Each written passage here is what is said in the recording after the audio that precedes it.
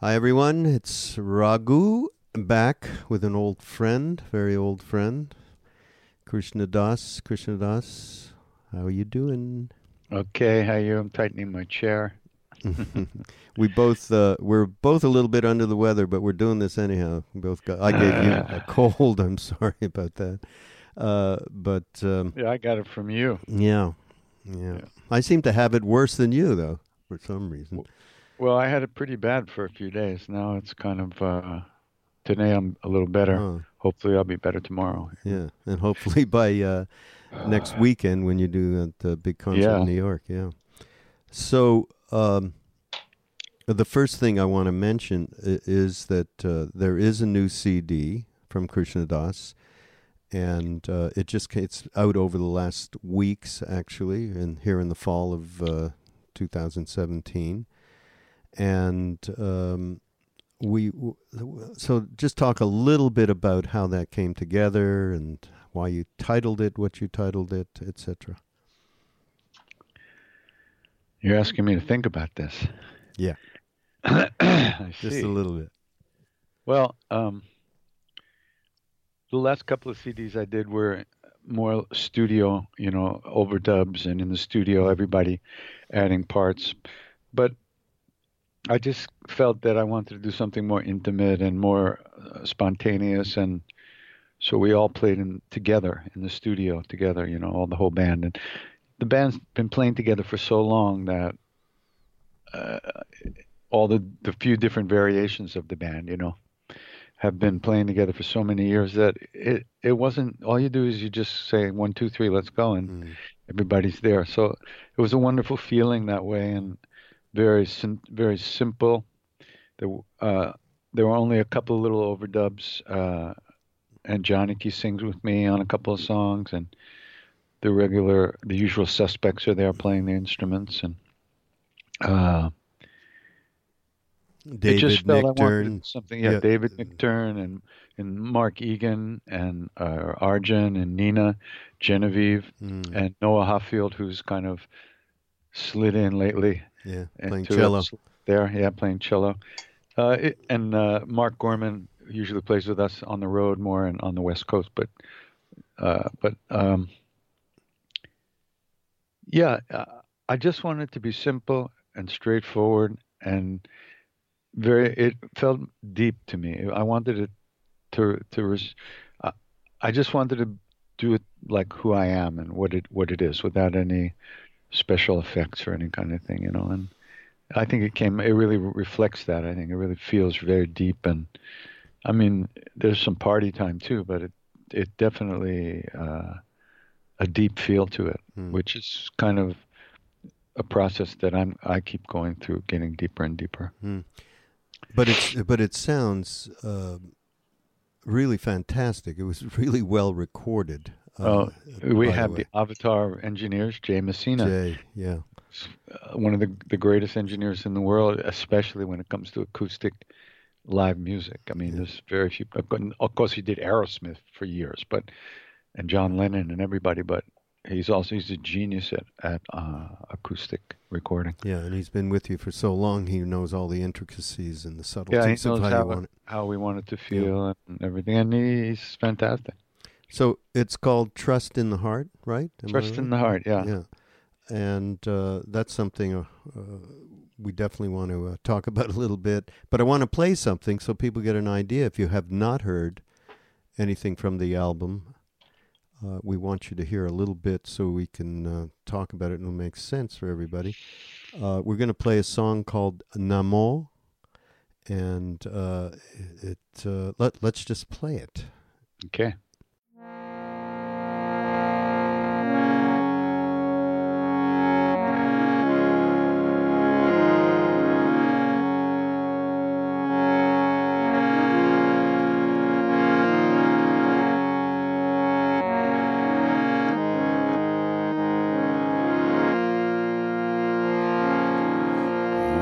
Om Namo Gurudev Nim Karo Baba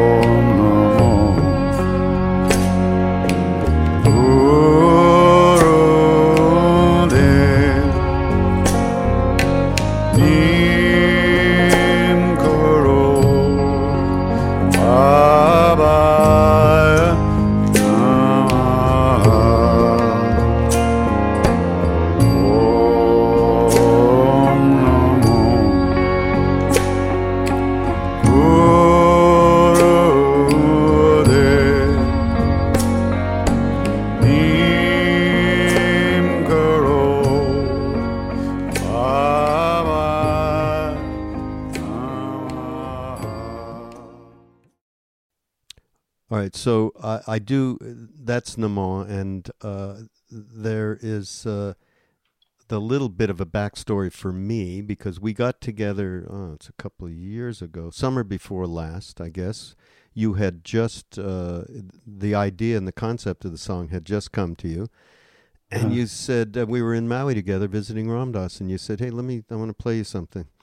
And so you played this song, which as you have all just heard, uses our guru Neem Karoli Baba in the actual song, which is unusual. It's unusual in some ways, and in other ways, many people do mantras with their guru's name. It's not unusual to do a mantra with your guru's name. Many people are initiated into mantras with their own guru's name. But it's something unusual for me that I haven't done before. And not for any reason other than I haven't done it out loud. But anyway. It was unusual for me just because I've always had I told you this at the time. All these people that use their guru's name in songs, and they're a little bit in vain, sort of more in New Age vein, shall we say? Yeah, like what? I don't remember. Well, never mind. Let's not. Don't trash anybody online on the air. Exactly. But anyhow, I always had a thing about it. So when you sang it, and you didn't say what it was. You just sang it, and then there it was, and so I had an immediate reaction. Oh Christ! Using Maharaji's name, and just or Maharaji. I should have used Christ's name. Yeah, right. Yeah. So then for me, as we sang it a little bit over the days that we were there, you sang it rather, and then I started enjoying, and then it started to strike a much deeper place, which it has for me over the last year and change until now. It's on this record. Yeah. To the point where it has, it's been something that's deeply connected me in just like in the middle of the night when I might wake up and it's some kind of mind warp.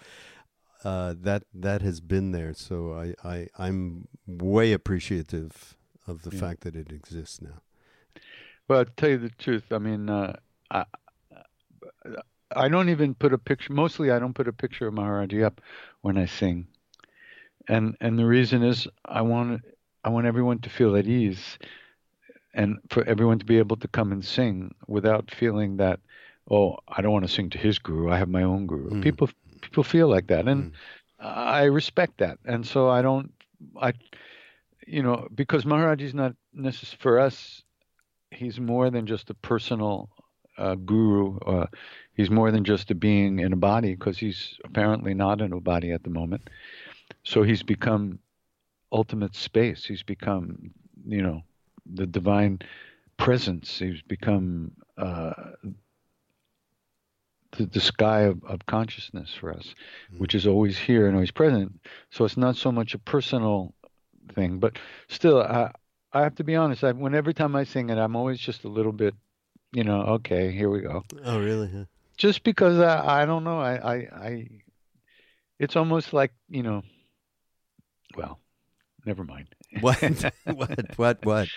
It's almost like opening your heart, exposing yourself in a kind of a way to be judged, to be evaluated and judged. Because it's the simplest thing. It's the most basic, trusting place in my heart. All I have in this world is him. I don't know anything. I can't do anything. I can't think. I can't meditate. I can't concentrate. All I have is him. And so to put that out there like that, it's something. Yeah, I hear you. But on the other hand, all I have is him. So what else am I going to put out there? Yeah, right. And all the names, the guru is the doorway to everything, and the guru is the doorway. And the chant goes into Sri Ram Jai Ram, which of course was his mantra in a sense, the name of Ram. And so the idea is that through bowing to the guru, entering through the doorway of the guru, you come to Ram, which is the true nature of all beings, which is who the guru really is, which is who we really are. And so it's that process of surrendering and bowing and of trusting in the heart. Yeah. I love the title. Before we get... I love that. There's that Trust in the Heart Sutra from the third patriarch. Yeah. It says, the great way is not difficult for those with no preferences, right? So anyway, so it's difficult. Yeah. I want to talk a little bit more about that, but before we do, I do also want to remind people that you are going to be out in California soon, November 17th through 19th. You're going to be at this new place called 1440 Multiversity, which is like a wonderful new platform for people to get together in retreat with wonderful teachers and teachings from all different traditions. And I also want to say that we're happy to at Be Here Now Network to become partners as just now with them, and they're helping sponsor what we're doing on the podcast network and vice versa with what they're doing, and our we really love their values and what they're trying to accomplish. So any of you who are in the Santa Cruz area, go to 1440 Multiversity. You'll see it up on our page, our podcast page here of Mind Rolling. You'll be able to link up, but Krishnadas will be there, and if you're around over that week, I believe it's a weekend, 17th through Friday to Sunday, doing a retreat, do find your way over there, especially if you're in the neighborhood. So 1440 Multiversity. Yeah. I believe that the Saturday night kirtan is open or will be open by the time it comes around for people who aren't at the retreat to come. Right. But I don't know that for sure. All right. Well, check in with them. They'll let you know, everybody out there. So... Interestingly enough, the Trust in the Heart is the name of the CD.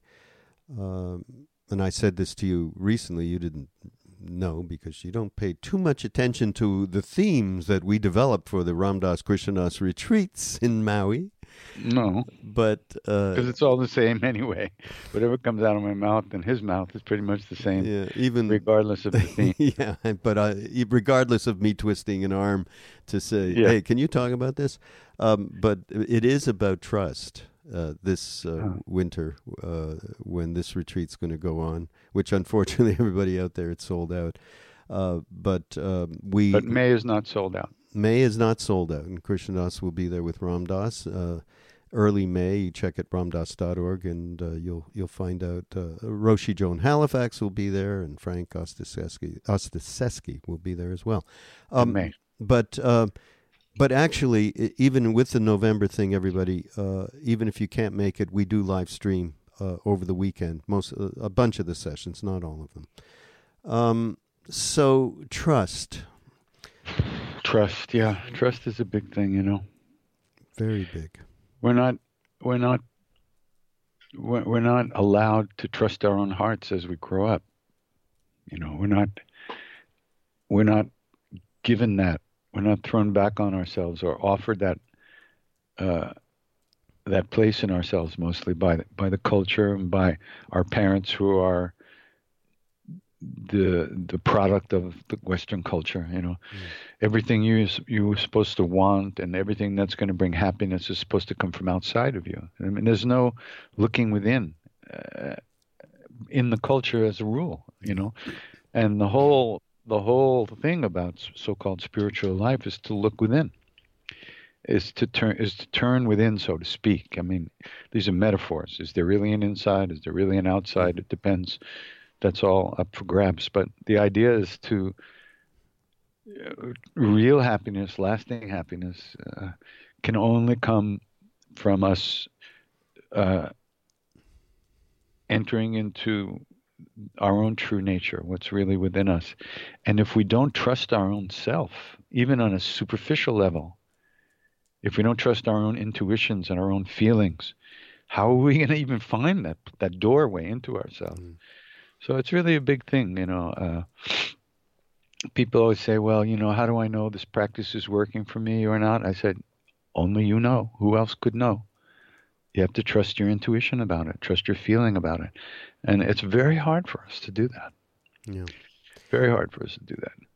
And so why is chanting a great thing? Because the chants bring us inside there, into that place, that kind of feeling, which isn't coming from the outside. It brings us, it moves us more deeply into ourselves and gives us a hit of what's in there, of what it feels like not to be outer directed, not to be clinging to the outside stuff, and still feeling something good. Yeah, you know, this Rinpoche that I study with says things like emotions and our those kind of feelings are real. We really feel them, but they're not true. Real but not true.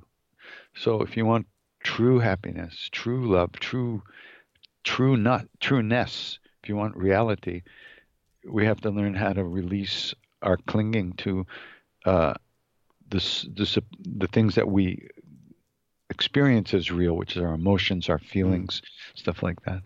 That has to be let go of little by little, and that's what chanting does. Yeah. You know, I tell people when we talk about this subject, I tell people that another thing that helps is if you meet a being, and they don't have to be enlightened, we wouldn't know that in any way anyhow, but there's an intuitive trust that can happen with somebody who's been a little bit further along the path. And my best example of this was when I first met Ram Dass, and I'm supposing, you know, you could say the same. But you know, I was told about him at the radio station. They wanted me to promote a lecture he was giving, and I said, well, I don't do anything without hearing it. And they sent over a tape of a previous lecture, and I listened to it, and, you know, every word was, oh, God, yeah, I've been waiting to hear this. Yeah. And just his tone of voice and so on. And then I thought, shit, I have got to meet him, and I want to bring him to the station and so on. So they did arrange that, and I did go out in Montreal, where I'm from, and found him, and he was alone in an apartment in Montreal, just hanging out, waiting to do this thing that night, I think it was. And he opened the door, and he just greeted me but every bit of his being and his consciousness was directed only to me. It was like I was the only person in the world for him in that moment, and I just had this thing. Nobody had ever put that kind of attention and given me that kind of attention, not just physical attention and so on. Yeah, it wasn't not just attention, but really paying attention. Attention, yeah. Really, really with you for that moment, Yeah. Really with you, not anywhere else, not even evaluating you. There was no filters Right. between you and him, between us and him. Yeah. It was just right in, right there. That's the kind of thing that was. Yeah, extraordinary. When was that? What year was that? You remember? So it was 69, end of 69, early 70, something like that. 69. Yeah, and I know you had met him, a year and a half previously, 68 or whatever it was. And the end of 67, yeah.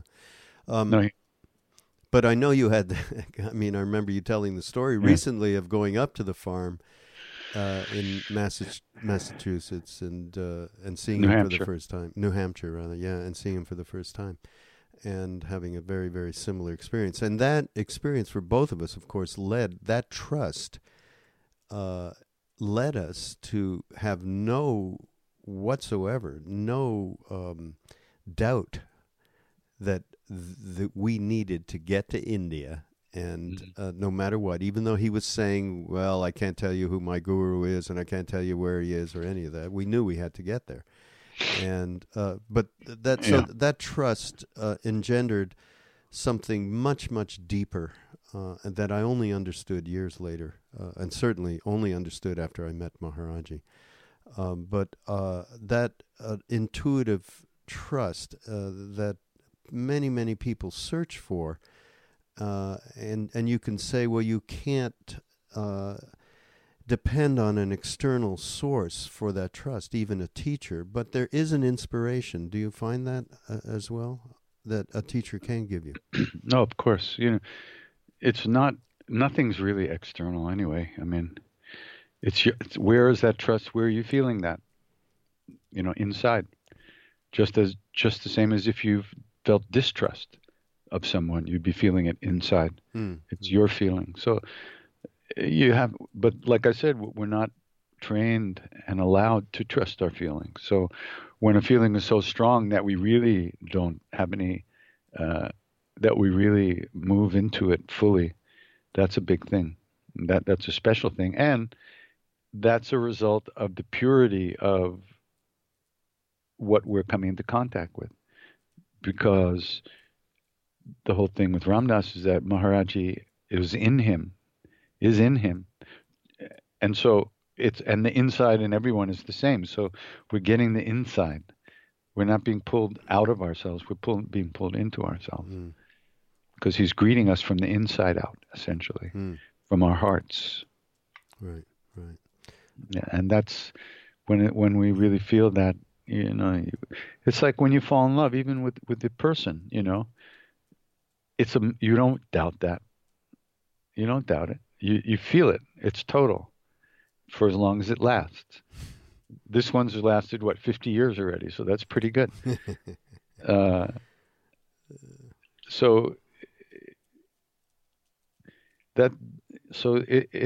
the openness and the purity of Maharaji and Ram Dass that touches that place in us, which is deeper than our thoughts and emotions and our doubts and our fears. It's just deeper than that. And we are told over and over and over again by those who have gone a little ahead on the path or way ahead on the path that practice. So you sent me this a link to a movie the other day. That's just a fantastic movie. Isn't it beautiful? Oh my God! To think that such a thing exists. So it's I can't remember. Do you know the name of it? You know what? We'll put it up on the page. On the web, on the web page. On Mindrolling, so people will be able to access. It's about an incredible uh, yogi, basically, who goes off at something. And really, it wasn't early. You hear a lot of these beings go off when they're, 8, 9, 10, 11, 12, and so on. He went off when he was 24, after he was married, actually. Right. And into very, very solitary and barren landscapes in just practicing. Yeah. So what's your impression of him? Lama Govinda is his name. Yeah, not the Lama Govinda. Yeah, the not German, right. the famous German Tibetan Lama. No, this was a Tibetan. It was Tibet, right? Was it Tibet? It's North India. It's North India, actually, where he was. It was not Nepal or Tibet. Yeah. Himachal, maybe Himachal Pradesh. Yeah. Yeah. I think so. Uh-huh. Yeah, his name was also Lama Govinda, which is unusual because Govinda is a Hindu name, an Indian name, and the lamas are Tibetan, Vajrayana anyway. But there are some lamas with those kind of names. Yeah, it was so beautiful. He just practiced and practiced and practiced, and gradually he understood that the people needed something, and he just started coming out of his cave and just hanging out with people and doing things and blessing people, and then going back to his cave. I mean, it's so beautiful. It's hard to believe. I mean, and he didn't. He would go on a pilgrimage, but a pilgrimage to nowhere. He just went on a road in his, I don't know, in his neighborhood, if you want to call it that. And some part of it he traveled by car, and you're just seeing the way he walked and what he looked like, and he was so humble and modest. It's ridiculous. And we're talking being in long time in caves or in many years. Yeah, the humility is something. It's people say to me all the time, "Oh, you're so humble," and I say, "Yeah, I really got humbled down." It's hard. Humble is so deep. Nobody understands how hard it is for true humility to manifest. I mean, it's really egolessness is real humility, and entering into that deep awareness. That's real humility. Anything other than that is at best a good effort, And well, he talks about compassion a lot. Oh yeah. I mean, it pretty much says it is all contained within compassion. Yeah. But the other thing, extraordinary. The other thing that he said a guru is absolutely necessary. Then after some time, you've got to do the work. He didn't say it in that kind of pedantic way, but he did say it that way. Mm-hmm. I've heard you say stuff around this particular subject, and correct me if I'm wrong. I think mostly you say it is not necessary to go to India to find a guru, to do or anywhere else, or anywhere else. But how do you?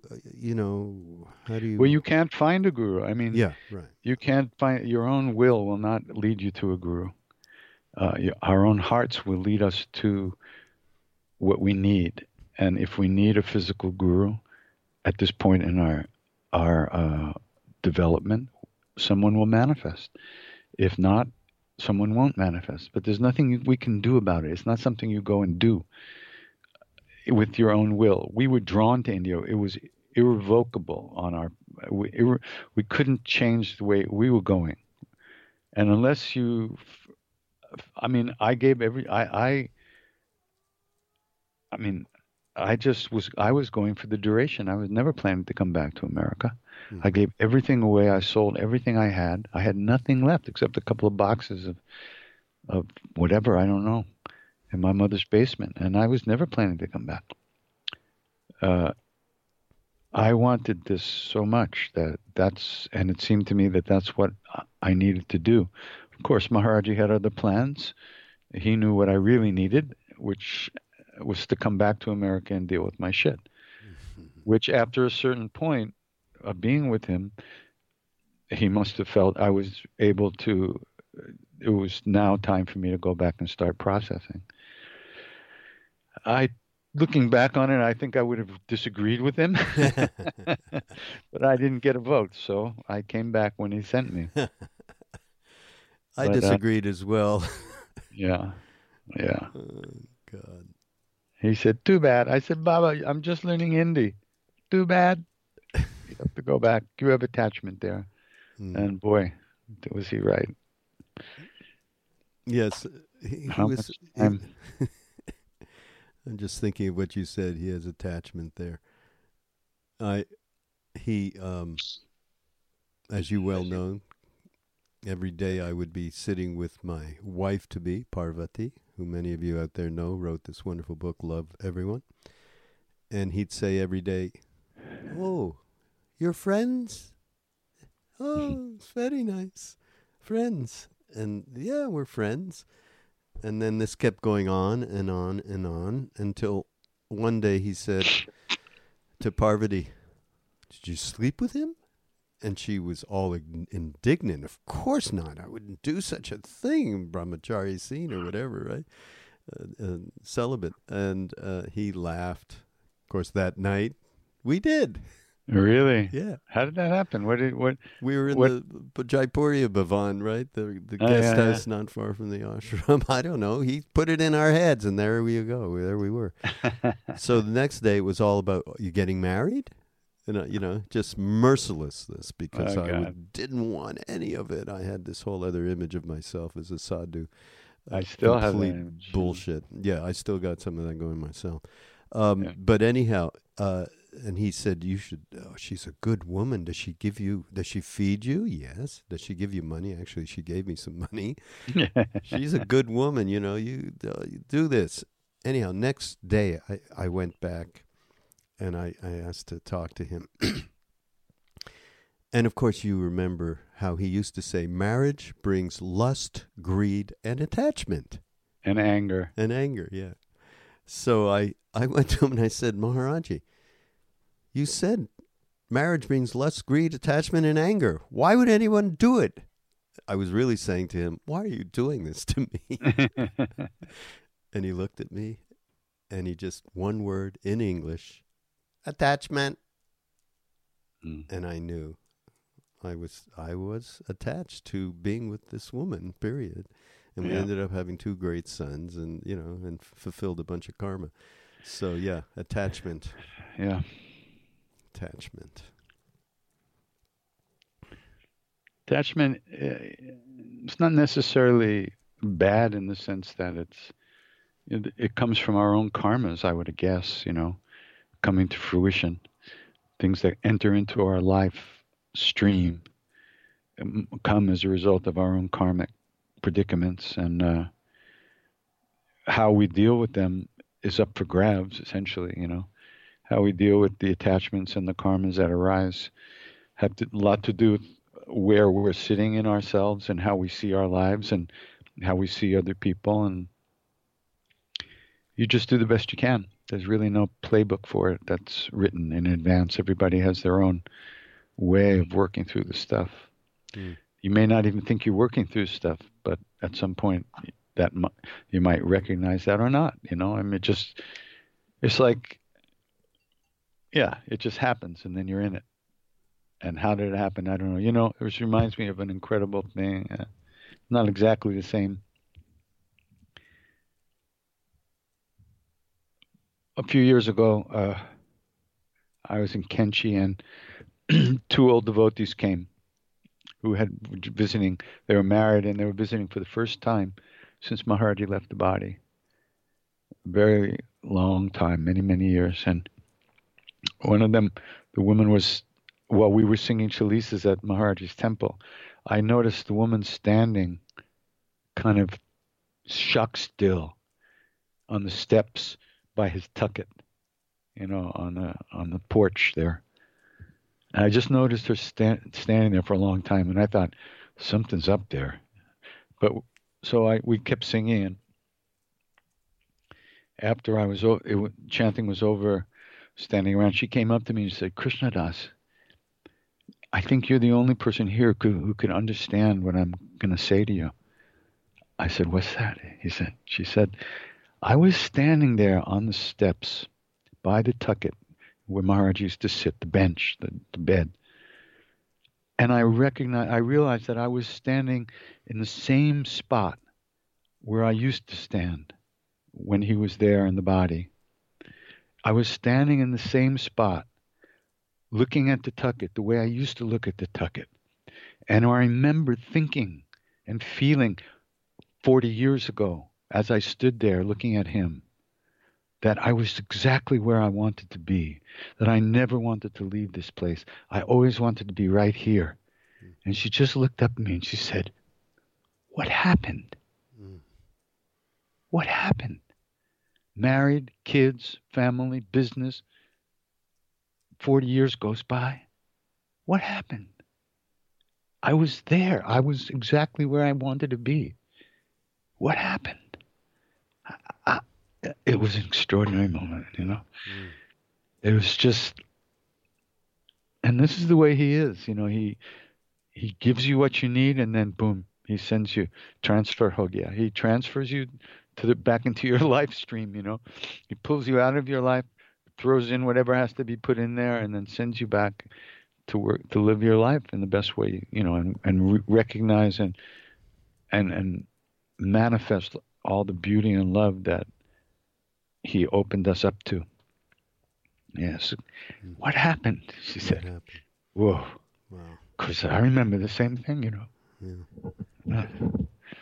Thing and the feeling of when she was, the feeling while she was standing there in the old days was that I'll always be here. Yeah. It'll always be like this. Right. And then 40 years later, what happened? Amazing. Yeah. By the way, I don't know if this just came to light.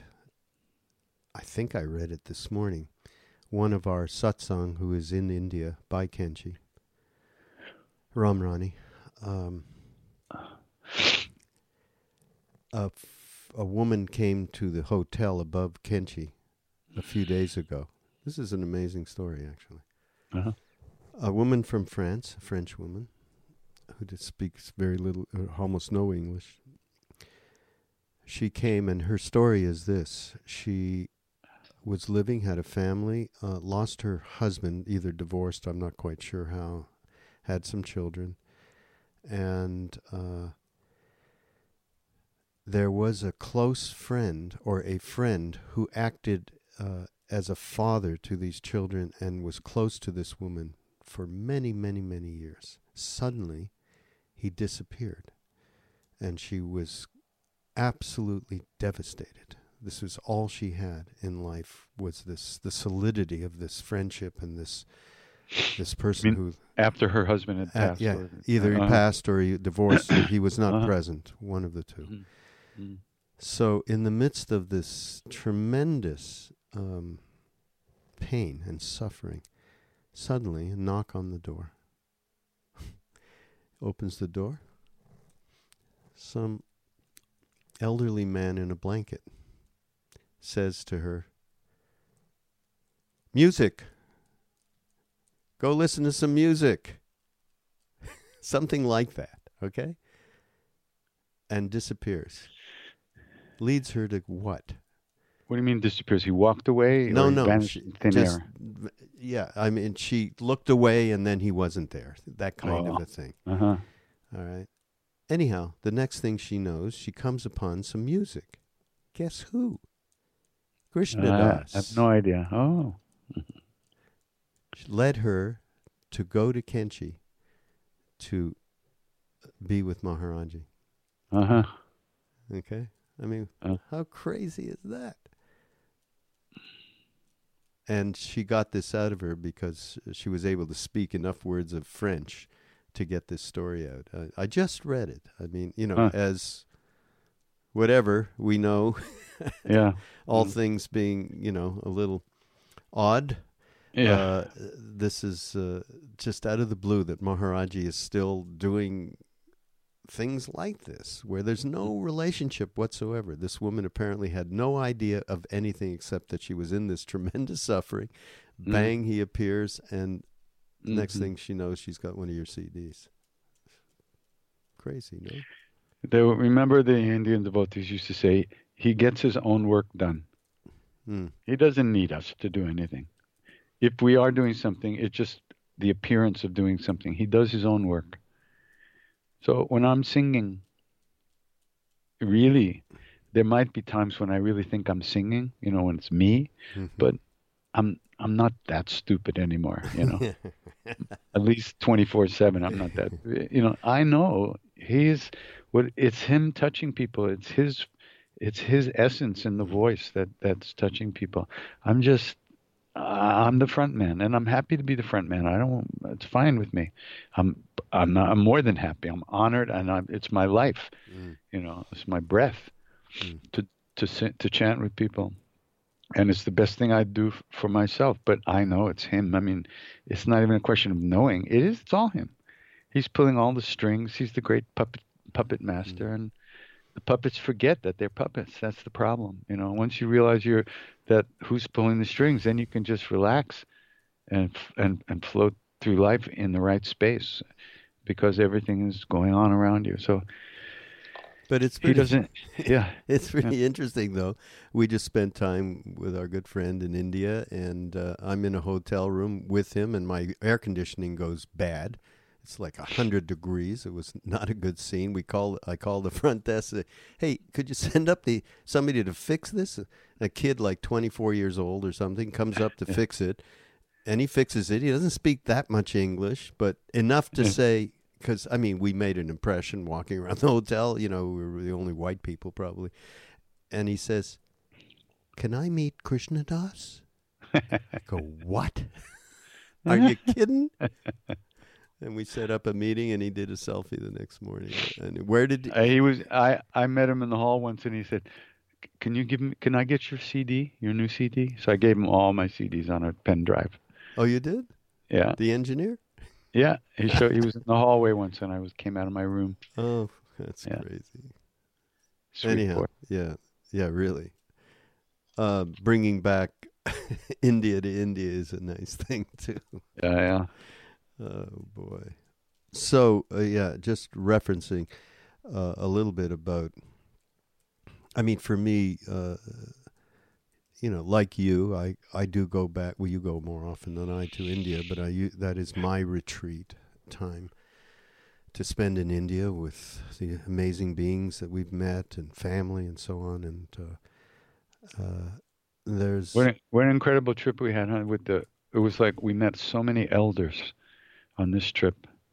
Oh. So many elders. It was every place we went, we got a chance to hang out with our elders, and that means old. Yeah, really old. And they're all so plugged in, and Swami Vimalananda at Shivananda Ashram. That was so great, so beautiful, so beautiful. Oh, I should put up that picture you sent me today of the two of us. Yeah, I'll put that up on Facebook. Yeah. And Subhashji, our great friend, old devotee Maharajis, and in Nainital KK and Siddhima, and everywhere we went, we met really old, even the previous generation, which was so plugged in. Yeah, they make us look like pollywogs. Pollywogs. Tadpole. Yes, pollywogs. Babies. But it was like the way that when we were first in India with Maharaji, when he was in that body, and how he took care of us. We were fed. The way that we were fed all the time, not just food, but the love of these people is extraordinary. And wherever we went this whole trip, we had that love, and we had, we had divine presence in different ways with different beings and so on, and real darshan. And for me, here I'm back home dealing with stuff, quote unquote, and and that's a secret sign by the way. Those of you who will see this video, I just got the secret sign, and that'll be something we'll tell. Maybe we'll do a video, and then after we die, we'll be able to show it. But what I'm trying to say is, for God's sake, we have been given so much for so long. Oh, I mean, and this trip was just the essence of it. I mean, so much grace. And we're still such assholes. It's hard to. That's my question. That's the extraordinary part of it. How could we be such assholes? How could we be so stupid? How could we be so selfish? How could we be so asleep? How could we be so dead-hearted? How could it be that we're so fucked up after so much grace? Yeah. It's extraordinary. Yeah. I have no answer for this. No answer. I'm in awe of how stupid we are. Mm. I am. I can't talk about anybody else. No, I'm right there with you. I mean, I told you I took a walk earlier today, and it just all came back to me, and just the tentacles of this self-interest, that it's just. I mean, geez, it's really hard to take. And I had a couple of incredible moments myself. I didn't even really talk to you about it. Where the veil lifted completely for just a flash, a couple of different times in different situations. And what's enough? It's like Maharaji. I mean, he would do these miraculous things with us, which we knew he knew everything about us. He knew shit that we didn't even know, and then we'd only know after he said it, and so on. And we'd be going, well, that was good. Maybe another one might really solidify the faith. If you're ripe, one slice of the knife, the fruit falls down. It just a little wind blows and the fruit falls. We are so unripe, it's hard to believe. But what can we do? We just have to accept ourselves the way we are and deal with it and be as present as we can in the swamp of our own bullshit. Yeah. One thing Ram Dass talks about, which is really relevant to this particular part of the conversation, and he has the right to really talk about this, and I don't know, that's not the right word, but I'm talking about contentment. He talks so much about contentment, being content in the moment. And, of course, with the kind of suffering that he's had over these last 20 years, it's just, as I say, he can rightfully say, when he says, I am I am content, it really means something. And I think about us and, we take so much for granted. Really. I mean, all of our suffering, so much of our suffering, even at our age, this little group of people, we have very little real physical torturous suffering, which many people do. But still, we think we have so much suffering, but it's all in our heads. And which is where suffering really is, essentially, But it's in our minds, and we're so ungrateful for all the good things in our lives, and we're so blind to all the beauty and love that's available to us in our lives. And we turn so much of it away. It's just astounding. Yeah. Astounding. Yeah. But back to our... What to do. That's like when you talk about K.C. Tiwari, our mentor, and you talk about how he used to go into Samadhi, and I hear, and then you say to his wife, Ma, what's going to happen here? When is he coming back? Yeah. Don't know. Yeah. That's the thing. And I used to sleep, when I would go to the house, she would sleep with the kids and I would sleep in the bed with him. And he would get up at 3:34 every morning, go to the bathroom, come back and go boom. And not once in 20 years Did he ever say to me, would you like to meditate? He never said anything to me like there was no should. There was no he accepted me as I was. He didn't want me to be any other way. He had the spiritual presence and the right to say to me, "Sit up, asshole, and let's get this together." But he never did. No. I just turned over the other way and went back to sleep every time. Phenomenal. I I'm in awe of how dumb and Tomasic I am. It went on and on and on. God. You're reminding me. Everything you say is reminding me of something worse that I've done.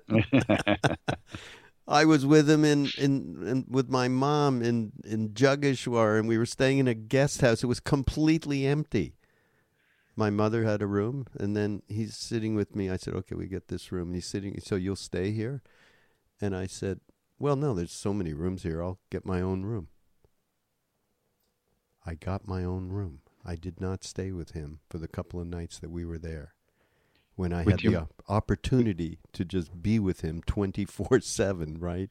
Who? Tuari, KC. Oh, He invited me. Hey, we'll stay together. yeah.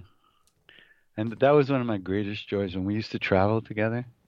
We traveled year after year. We went all around India, and we always stayed together in the same room. It was such a great feeling to go to sleep with them in the same room. I wake up in the morning, and Ma was cutting fruit, making chai, and it was just too amazing. So sweet. It was such an incredible feeling.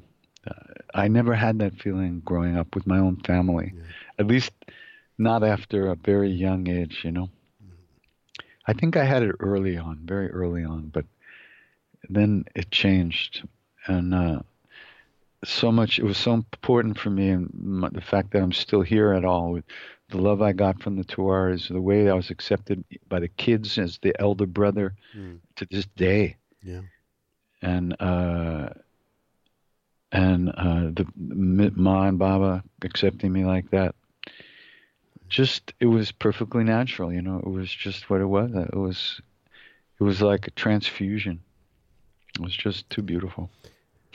And the nice thing is, by the way, it's reminding me that we're going to share that to whatever extent. Yeah, that's true. Yeah, we're putting Yeah, together. I hope we get that together.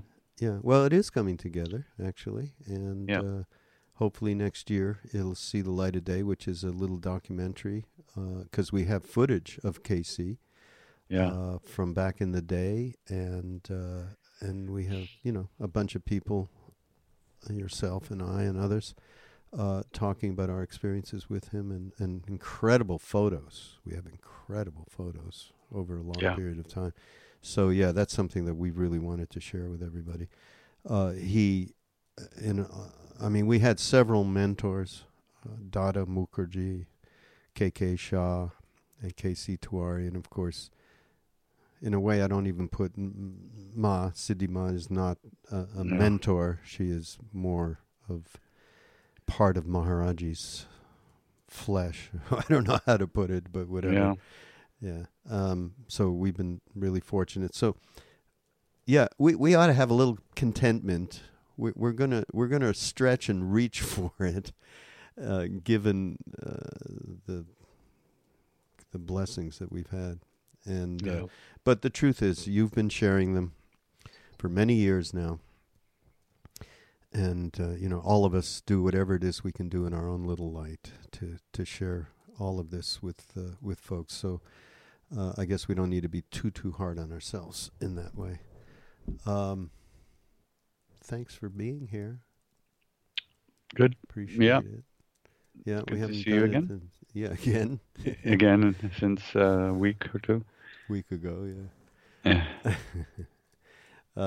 it's nice to do this. We haven't done it in a while. Everybody, please go to BeHereNowNetwork.com/mindrolling, and you will see the links to get Krishna Das's new record, Trust in the Heart.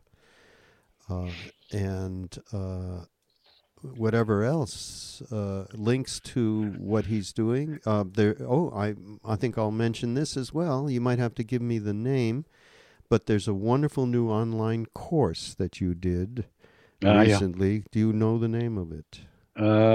Probably not. Let me see. Hold on. Well, it might be called this is terrible. We're going to put it up there, no matter what. There's a great. Yeah, it's around Bhakti. It was done through Yoga Glow. Yeah, in LA. So you can go to Yoga Glow and look for me. But it's it's the path of devotion. It's the path of love and what it really means in our daily lives and how it helps us get through our day in a good way. There's chanting, there's japa, repetition of mantra. There's a lot of discussion about our own issues and how the chanting and how opening our hearts helps us really get to the right place. It's really, I have to tell you, I had an incredible experience doing it. I was just sitting there in front of a camera, and everything fell away. I don't even know what I didn't even see what was in front of my eyes. I just was immersed in the space and the talking that was coming out. It was really, for me, it was super powerful. And I think it's a very deep thing. Yeah. I remember you told me after you did it. I remember you were going that weekend, and then we talked after that. So, it was so everybody pick up on that. You'll see it up on the Mindrolling page. All the links will be there for all this stuff, and you'll be able to partake. So thank you again. Okay. And thanks, everybody, for listening out there and for supporting BeHereNowNetwork.com. And we shall see you next week. Okay. Ram Ram. Ram Ram. Take care.